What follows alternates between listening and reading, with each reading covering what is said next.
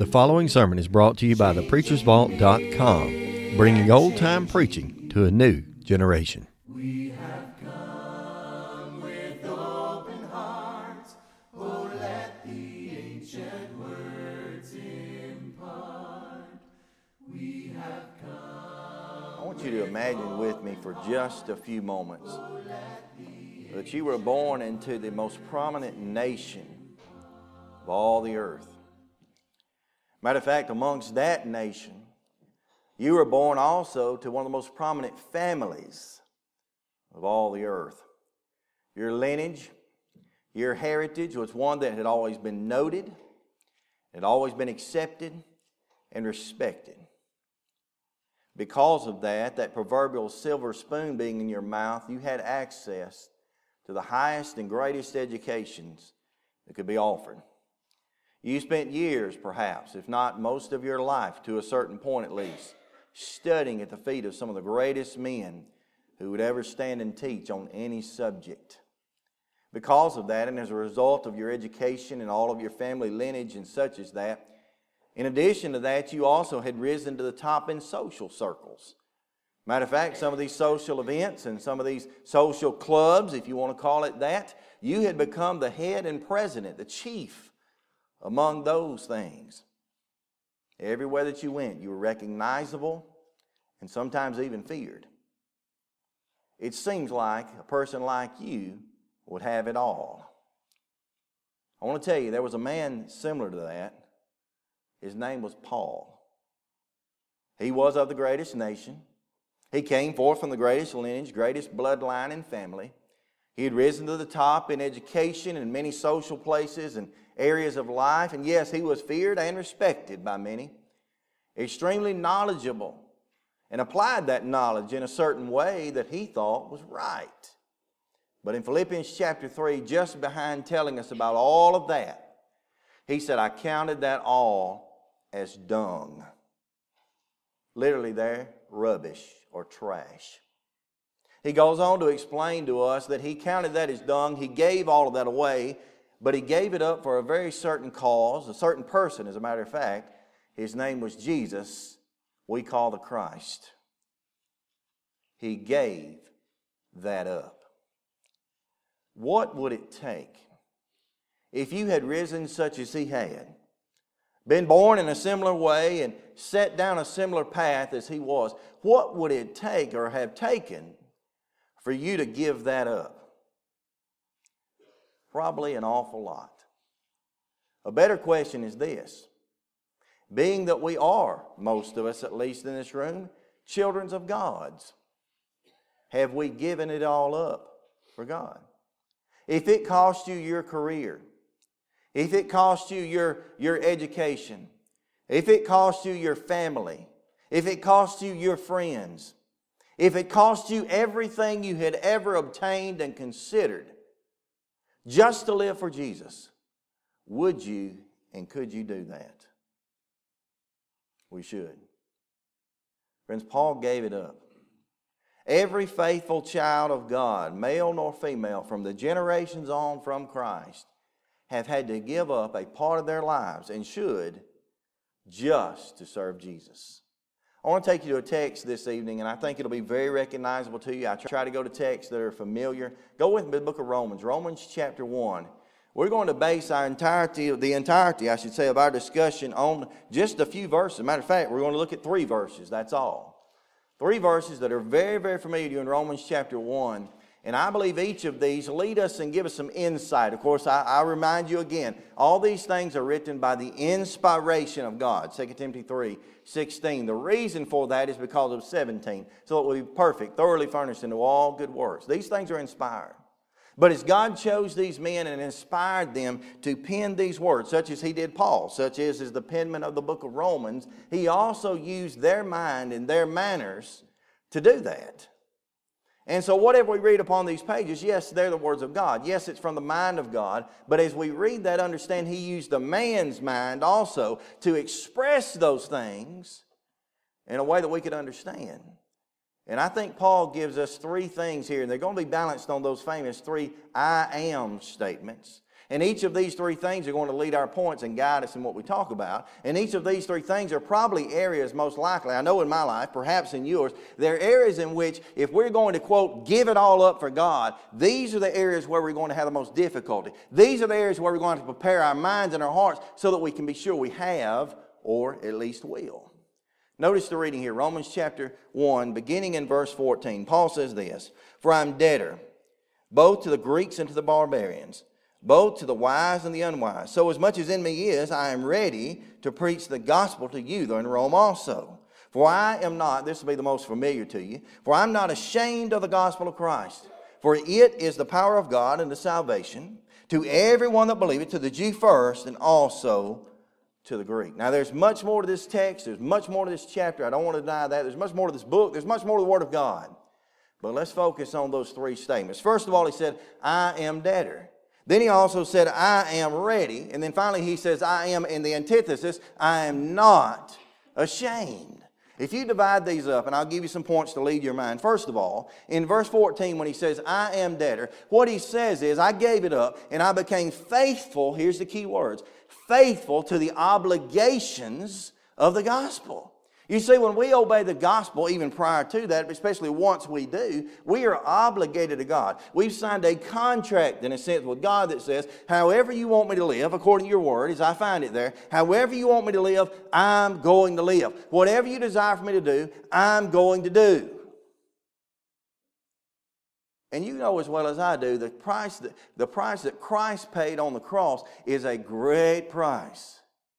The way that He shed His blood on the cross through crucifixion and the purpose for which He said it was our salvation, that within itself makes us indebted to at least God. But that's not what Paul's discussing here.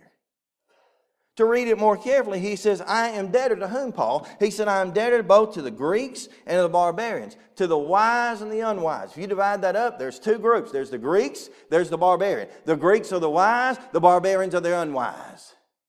What Paul says here in one sense, to bring it on down to our thinking, Paul says, I am indebted to the in and out and the down and out. I'm indebted to the rich, I'm indebted to the poor. I'm indebted to the intellects, I'm indebted to the ignorant. And you and I are in the same position. Because Christ died for us, because we're obedient through His Word to Him, we're indebted to repay. Not that we ever can, not that we can ever deserve, but we're indebted to repay that, not just toward God, but toward every person we meet in this life. Let me show you three things. When you think about being faithful to the obligation of the gospel, first of all, it comes to my mind, we need to be indebted to those who were behind us. You say, what do I mean by that? What do you mean by that? What I'm talking about is think about the men of the past. You think about not just Jesus who died, but you think about Peter and Paul and John and Andrew. You think about the great preachers that came about in the first century. Many of them were called apostles. Others were just preachers of the gospel. Others were just those who were disciples of Christ, that is, followers / learners of Christ. You think about all those men who stood, and as many of the apostles did, gave their lives so that you and I could still exist as a church. You say, no, wait a minute. The providence of God would have kept the church to remain anyway. Yes, and the word should not pass away, and the gate should not prevail against it. Yes, I understand that about the church and about God's word, but at the same time, if it were not for these men standing for which they stood and paying the price which they paid, what would the chances be? And it's not a matter of chance necessarily, but just from our thinking. What would the chances be that I would know what I know about God? If there were no Paul, if Paul, during his persecution days as Saul, if he had been slain himself, what would we have? Well, probably 13 books of our New Testament would be absent, if not 14, including Hebrews perhaps. What if Peter had not been a part of this thing? Well, we would be missing books of 1st and 2nd Peter. We'd be missing the book of Acts. What about John? The 3 epistles, the 1 letter.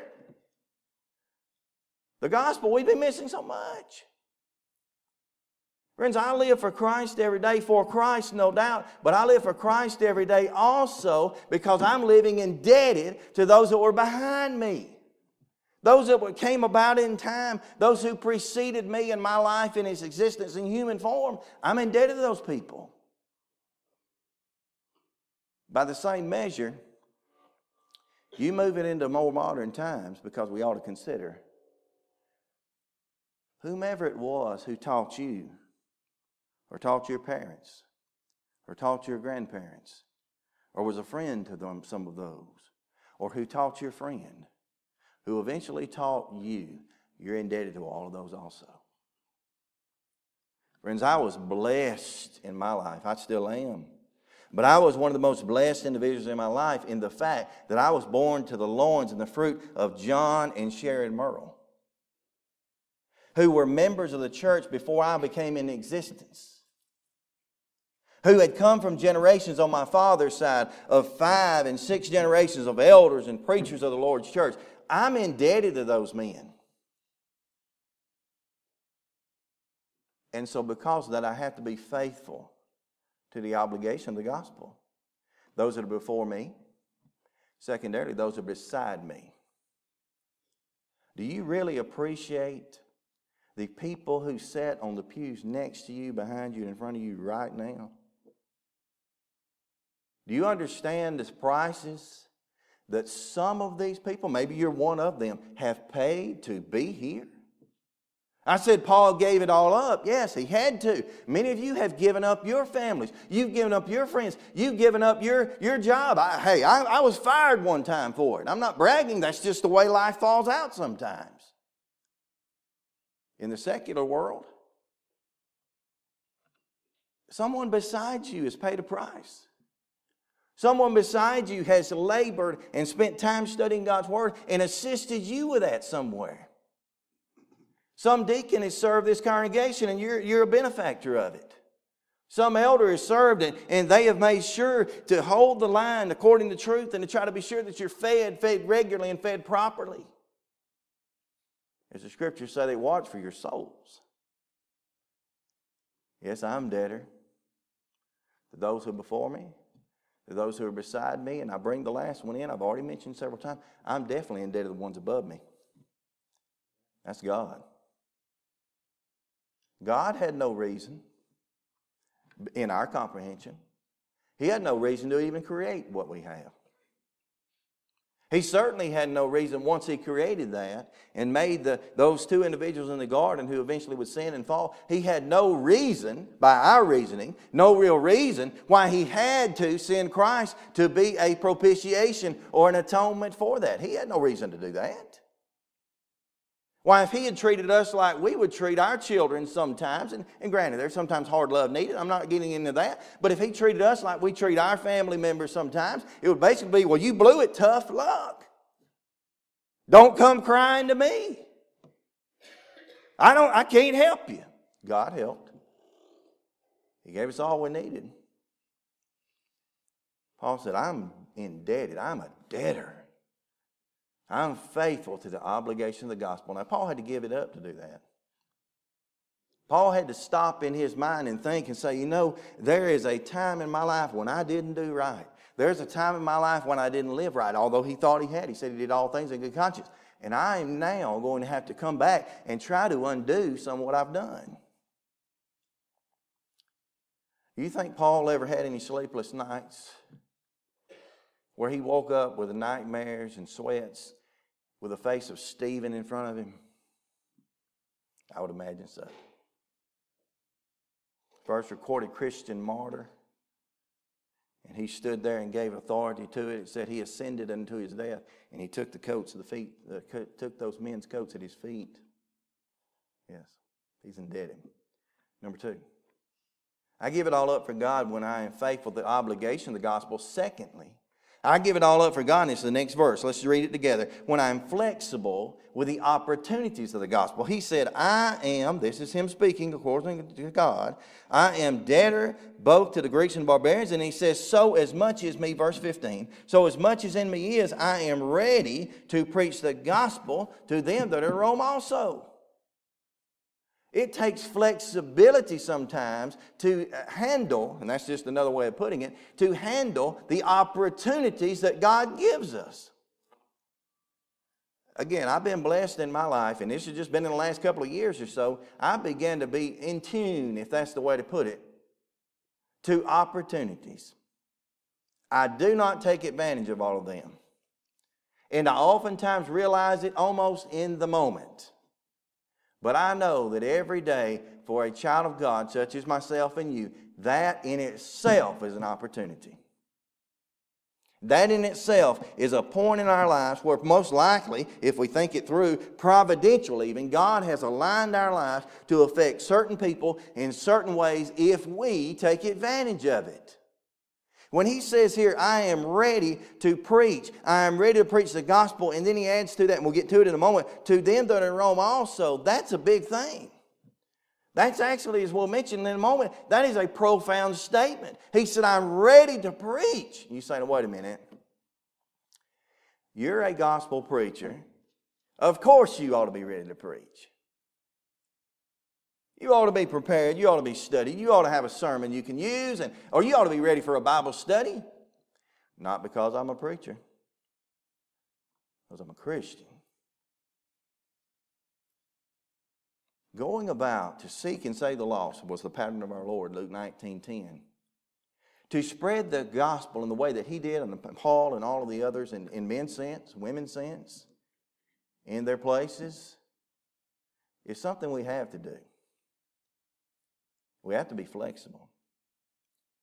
I want to give you a scripture just to relate to this for your mind. You'll be so familiar with it. Philippians 1:21. Paul said there, same penman, he said, for me to live is Christ, and to die is gain. You think about that. When it came to Paul's preaching in a literal sense, he was ready to, for example, ready to live. He had lived his life in one manner. He had lived his life after one pattern, which we learn about in Acts 7, 8, and closing up in chapter 9. He recorded that and reminded us of that in Acts chapter 22, also chapter 26. He had lived after that manner.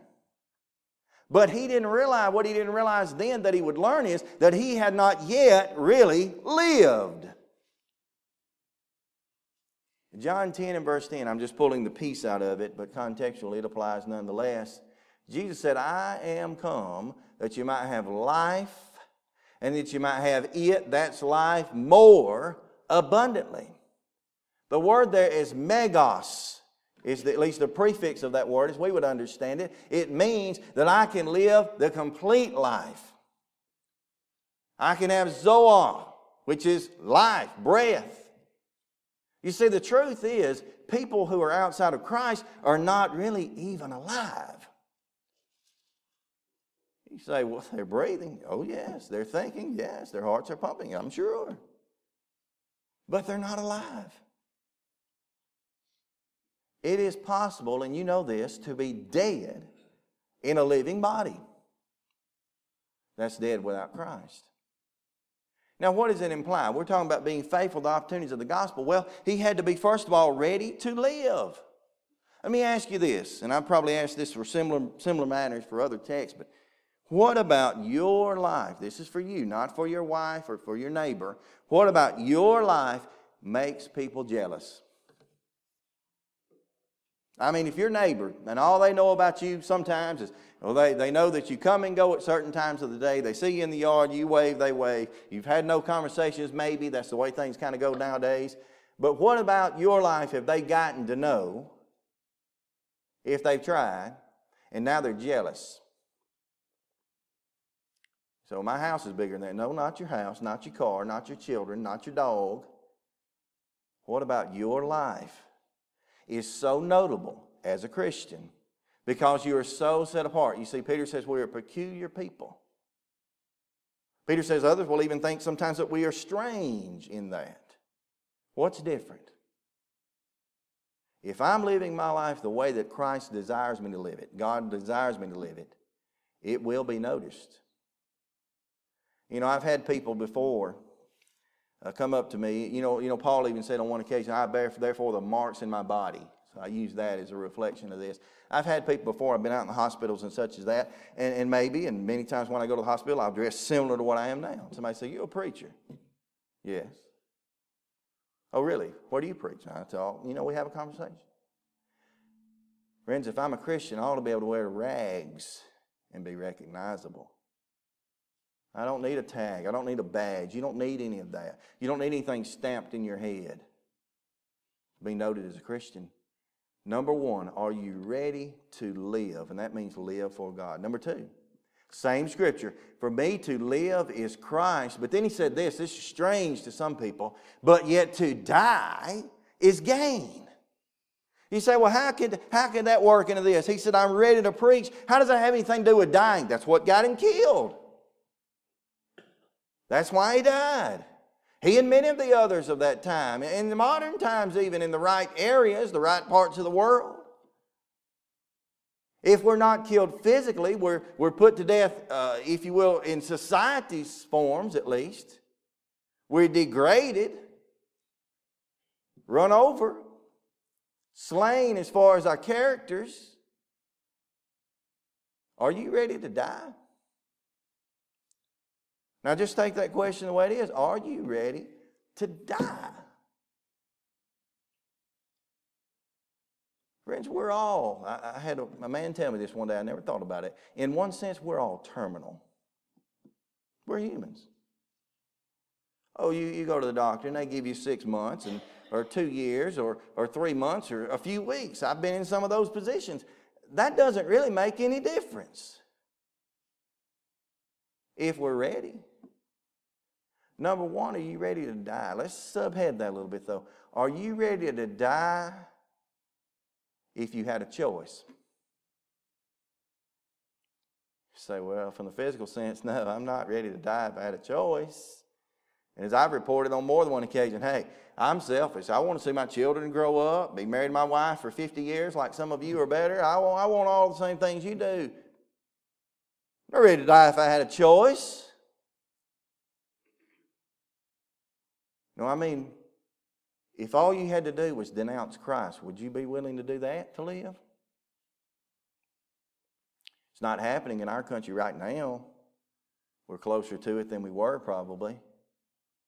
If someone burst through these doors with guns or whatever weapons they had and said, are you a follower of this Christ? Are you after Jesus? You say yes, you die. You say no, you walk out. What would you do? Paul said this. He said, I die daily. Spiritually, he's slain. He had been slain every day because he was giving it up for God. Are you ready to live? Are you ready to die?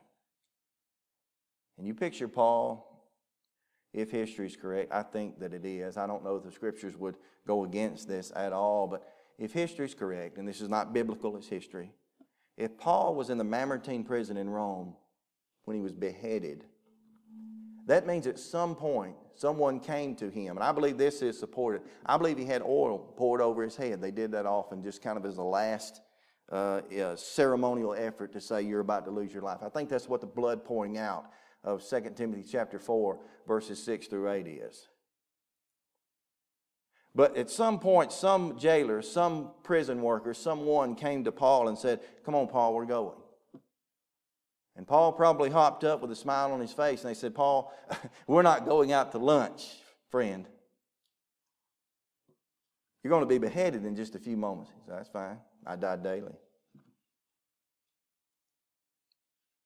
Are you serious, Paul? This is no good death. You won't be back. I'm all right with that. I'm crucified with Christ, nevertheless I live. Not I, but yet Christ liveth in me. Can you hear him saying that? He has. Are you ready to die? Are you ready to live? Are you ready to go? Now this is back into the real meat here. Look at the verse again, verse 15. So as much as in me is, I'm ready to preach. Live and die is a part of preaching. But then he says to preach the gospel to you that are in Rome. I'm so appreciative of the next word. Also. The tense there in the original language and expressed here too, if you think this thing through, it's as if he says, I've been ready to preach everywhere before, but now I'm ready to go to Rome. Now Rome was a place of death for Paul. He had tried to obtain it on several occasions, not been there. He would go there to be imprisoned, and later it's slain. And he looks to the Romans, and this goes back up to the preceding verse. He's indebted to the Greeks, to the barbarians, the wise and the unwise. He looks to the Romans and says, you know what? The Romans as a whole, they're not a Christian people. They've actually subjugated the Jews by this point. They've actually made our lives more difficult. And so Paul looks to them and he says, you know what? I'm so ready to preach, I'd even preach down in Rome. Of course, Paul would go into Corinth. He'd go into Ephesus and other cities likewise, but mainly those three, Ephesus and Corinth and Rome, those are difficult places. Those are hard places to preach. I've got a friend who for years was a missionary in Australia. You say, okay, it's a big deal. There are 12 congregations of our Lord's church in Australia. Friends, there's 12 here in a square mile. In an entire nation, there are 12. 6 of the 12 believe a doctrine that you and I could never agree with because it's not found in the Scripture. So there are 6. He says in Australia, if someone approaches you and says, I'm a member of the Church of Christ, you know they're lying or not, because if they're a member of the Church of Christ in that country, you already know them. Their last count was that there were about 220 saints in the country. Friends, that's a hard place to preach. His father-in-law is over the largest congregation in the whole country. It has 90. The rest of those, the balance of them, are scattered all the way across. That's a hard place to preach. Morality is out. Ethics are out. Christianity is way out. Paul said, I'd even go to Rome. Are you ready to go? You won't get a phone call in the night from God. You won't ever hear a still small voice. But if God, through His Word, touched your heart, that's what would happen if it were happening, and said, I need you to go. Someone may say, I need you to go to another country. I need you to be a missionary. Would you do it? You say, well, I'm not that type. Hey, I'm not either. My feet work well on the ground. I don't have to fly anywhere. I've never done it. For some purposes, do not intend to. But would you? If you thought about the need in some other place, maybe some other country, some other continent, and you saw the need for you to go, would you be ready to go? Maybe not. Would you just go across the street?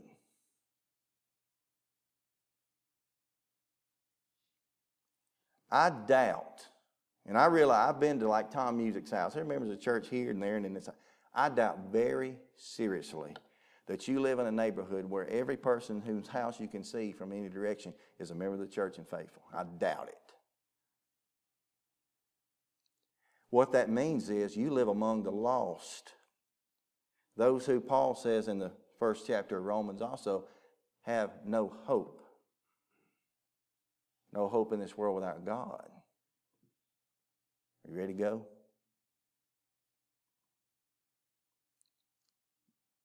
Thirdly or fourthly, are you ready to stay?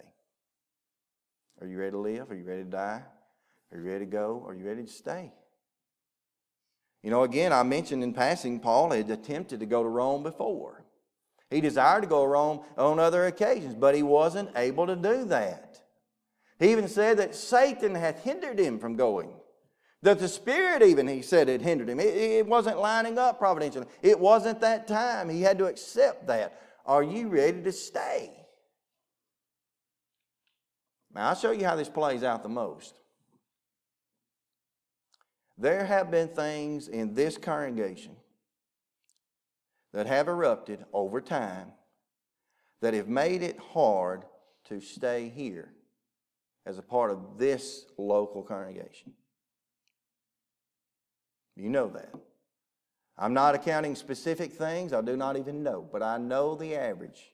I know what's typical. I know what is normal and sadly acceptable. And that is that if someone worships here and they're fine and hunky-dory and dandy right where they are, if their feelings get hurt or something doesn't go just their way, the first instinct is to leave. The first instinct. Now, granted, I am not about to worship with any kind of longevity in a congregation that is not functioning according to the pattern of God. I will not. But friends, if someone wrote a piano in here right now and said, I'm about to play, I would not say, go ahead, I'm going down the road. I wouldn't do that either. Or if someone hurt my feelings, I'm not leaving. And neither probably would you. But some have and some will and some do. Friends, the church has split and split and split to the point we can't even recognize it anymore. And that's because we will not stick anything out. You think the church at Ephesus and Rome here ever gave Paul a hard time? Yes. If you want to find Paul, he wasn't down at the local coffee shop. He was either in the synagogue, and more likely he was already in prison by the time you knew he was in town. He wasn't worshiping with perfect people. He had to set his mind to say, I'm going to stay. Oh, he wanted to be other places. He wanted perhaps to do other things. But he had to say, I'm going to stay. Why, Paul? Because he was faithful to the obligation of the gospel. He, in the same manner, was flexible to the opportunities of the gospel. And this one plays right into that hand. He was also fearless. Fearless in the opposition of the gospel. That's this last verse of what we're reading. Verse 16. For I am not ashamed. That's in the emphatic, really. I'm not even reading it right. He would probably cry out with the loudest voice he had, I'm not ashamed of the gospel of Christ. Why, Paul? For it, the gospel, is the power of God unto salvation. To who, Paul? To everyone that believeth. To the Jew first, and even also to the Greeks. The people I like and I live with and I grew up with, and the people I've always despised. God died on a cross as the Son for them. And I'm not ashamed of that. We sometimes cower down out of shame. I can remember as a teenager, and I was not a Christian. I was not a Christian at this point. But I knew how to be one, and I ought to have been one. But I can remember as a teenager walking across the Mudford Church of Christ parking lot over and over and over again. This is not one instance I remember. This is a lifestyle. I remember walking across that parking lot. We built the new building, so now you basically parked way over there. You had to get around the other buildings. And I remember walking across that parking lot and seeing a lot of my friends from high school pull up. There's a four-way stop right there by the school. And they would look to see me, and I would do everything to be sure they didn't see me. And sometimes they would holler like teenagers do, and I wouldn't holler back. And sometimes they would say, I think I saw you in front of that church. And I'd say, no, you didn't. Shame. Shame. Not just shame, shame on me. You say, well, I wouldn't do that. Well, you're an adult. You may have made it past that. I made it past that, I hope.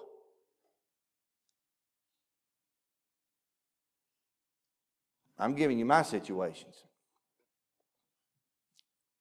I used to take my lunch breaks. This is the job I got fired from. I used to take my lunch breaks. I would go back into my office and close the door and read my Bible. If that door rattled, no, it should have been laying right there. That's shame. You are ashamed of God's Word if you will not present it, if you will, in front of someone. Austin knows what I'm talking about. David knows the story too. Although David wasn't there, I don't think, that night. Valdosta, Georgia, Austin and I and a third party go to Huddle House. The Huddle House or one at Waffle House. 9 o'clock at night after services. Of course, we're going to do what we would do. You're about to eat a meal. You thank God for that. The third party, not he or I, but the third party, whom I didn't know at the time, he said, I'll say the prayer. I said, that's fine. This fella stood up. And he prayed as loud as I'm talking right now in Huddle House. And he silenced that place. You know what I would have done? Dear God, we're so thankful for this wonderful. Come on. I'm not talking about being a show out. I'm not talking about pride. I'm talking about the difference between shame and not being ashamed. Paul wasn't ashamed of this. Because, friends, if you're ashamed of this, you're ashamed of Christ himself. He said, I'm not ashamed of the gospel of Christ. Why is that? Why would Paul be ashamed? What are the reasons for Paul's shame? How well do you think it went over when Paul walked into, it doesn't matter, Jew or Gentile at that point in time, because to a Jew he was a turncoat, a traitor. To the Gentile, they never liked him to start with. But say he walked into some of these Pharisaical type Jews who believed in God and religion but didn't believe in Christ. And he comes in and he said, let me tell y'all a story. Let me tell you a story of a Jewish man who was born a pauper in a manger amongst the animals, whose mother, strangely enough, was a virgin, if you can understand that, who lived his life without a home, without a place to lay his head, wandered across these valleys and these deserts as you see them now, gathered 12 men with him who followed his every bidding, performed supposed, and I'm using their terms maybe, supposed miracles, and was killed on a cross for your sins. First of all, if he were a Jew, the Gentiles didn't like him. If he were a Jew and a poor Jew, the Jews didn't like him. If he were a Jew and a poor Jew who wandered around without a place to stay, the Jewish leaders certainly did not enjoy that. If he claimed to be a king, that was worse. If he died on the cross, they quoted very quickly, cursed is every man who hangeth upon a tree. And if he messed around and told them he was the Messiah, the anointed one, the promised of God, who died on their behalf, no way they believed that as a whole. Could Paul have been ashamed? Friends, it's amazing to me, and I'm looking at preachers when I say this, it's amazing to me how bold we are on a Sunday morning and Sunday night to be such cowards on Monday morning. And that goes for Christians too, because we all are. It's incomprehensible, inconceivable. That's the reason for shame. But friends, I'm telling you, he was fearless in the opposition to the gospel because he had reasons for sharing too. They're all in the text. Look back at verse 16. He first of all says, I am not ashamed of the gospel of, next word, Christ. Friends, there's a person. The person of Christ is every bit reason to be bold.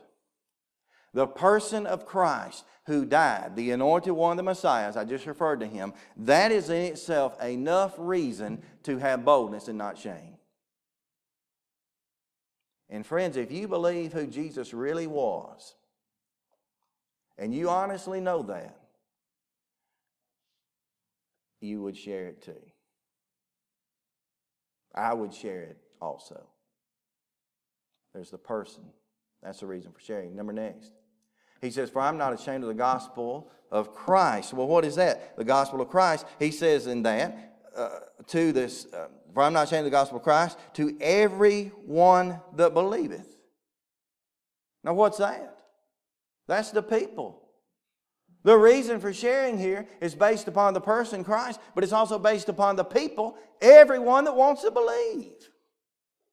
Everyone that has an inkling about them, that has a mind about them, that has the provision about them to even know of this, those people are important.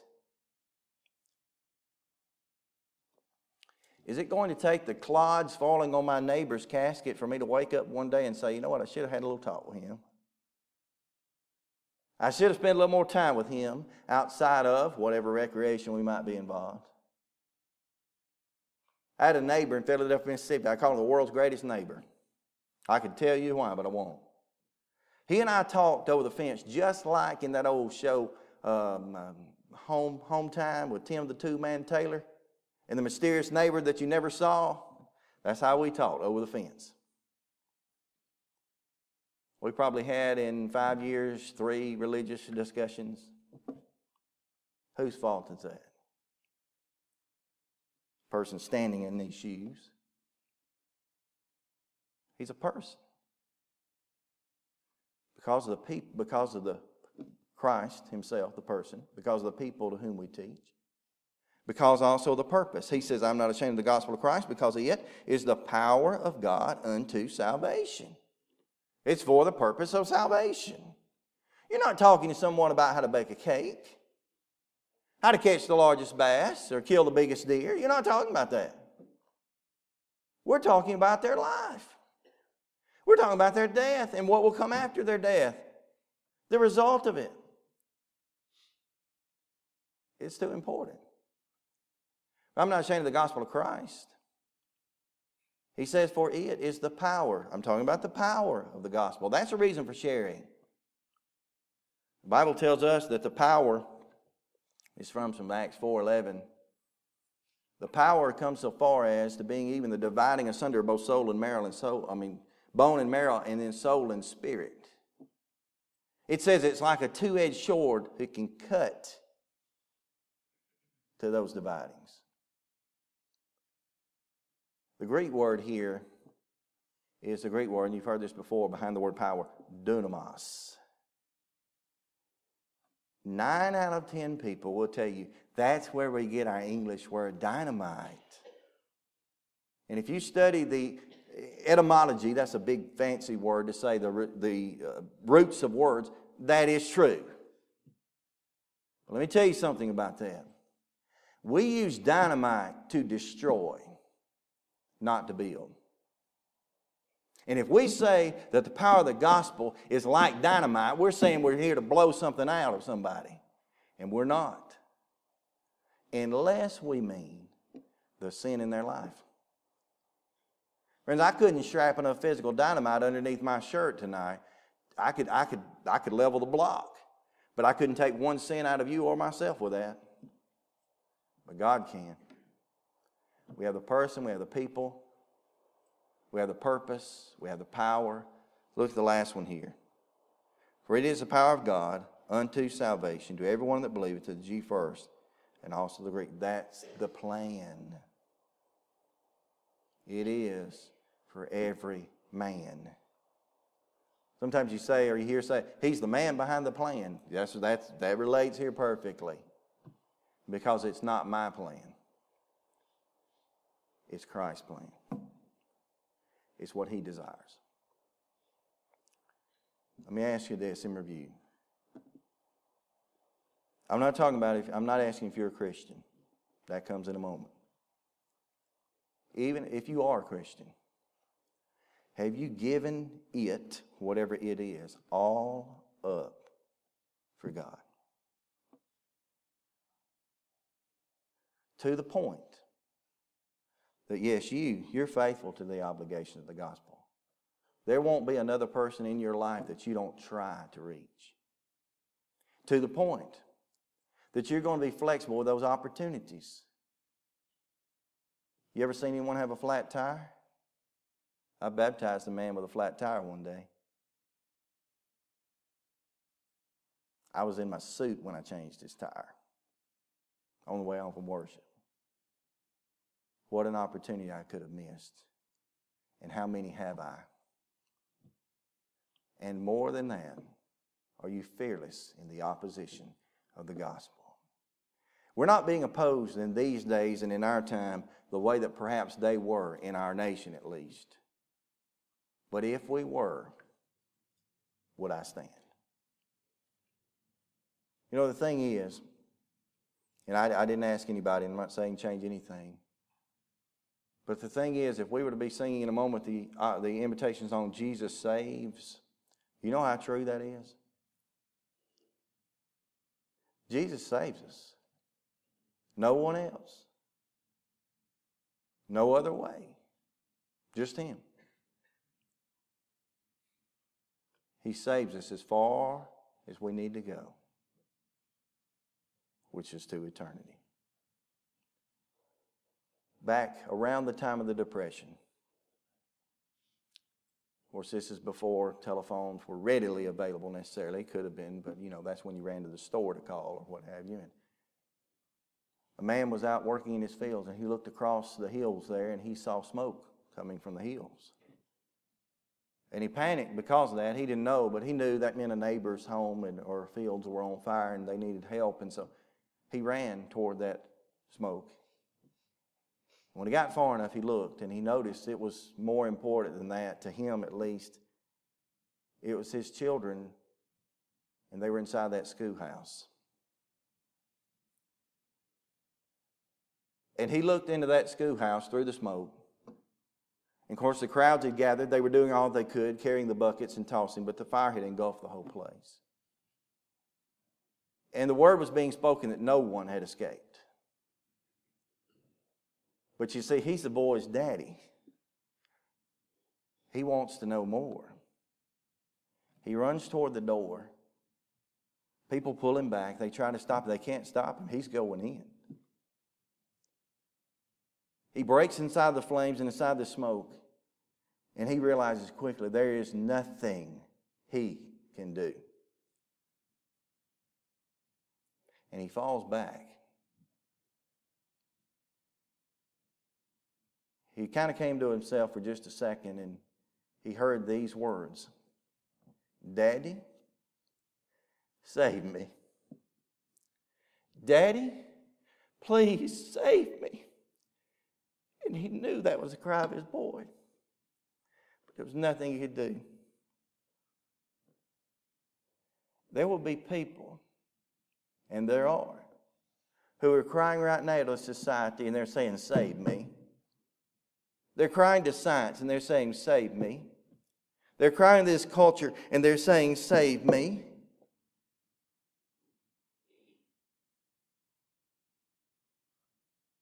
Society can't save them. They may teach them how to drink a glass of coffee or tea properly. They're on the saucer. Science may tell them how far it is from the earth to the sun. And our culture may tell them that they are too different. But they'll never be saved by it. Jesus saves. And if He has saved my soul, and He saved yours, or even has desired to do so, depending on our status, He's worth giving it up for. Have you given your life to God initially? Through faith. That is to imply, to lean upon, to imply also to trust. Do you have enough faith in God to know He can save you? Are you willing to repent? We didn't touch top, side, or bottom the repentance of Paul, but that's his whole life from that point forward. Are you willing to confess His name? If you're not ashamed, you are. You'll confess it loudly and often. Are you willing to be baptized? That's not necessarily in this text, although it can be found easily in a few chapters. Romans 6, 3, and 4 describes baptism. It's similar to a death, burial, and a resurrection. We're to come up in newness of life. Chapter 6, verse 3, 4, 5, 23. Are you willing to be baptized into Christ tonight? Why? For the forgiveness of sins. As I often say, I'm trying to come up with a different word, and I can't, but most likely, in an audience such as this evening, most of us are Christians. But have we given everything we have up for God? Would we? Because in a very spiritual sense, we have to. You may obtain your riches and your wealth and your careers, but have you given that over to God? And at least seen that as a blessing from Him? If not, why not? Why not make corrections in your life if they're needed? You're embarking on a new day. You say, well, Brandon's coming. I'm not talking about Brandon coming. You're embarking on a new day that can begin right now. Why not make changes if necessary? Why not, while together we stand and sing this chosen song?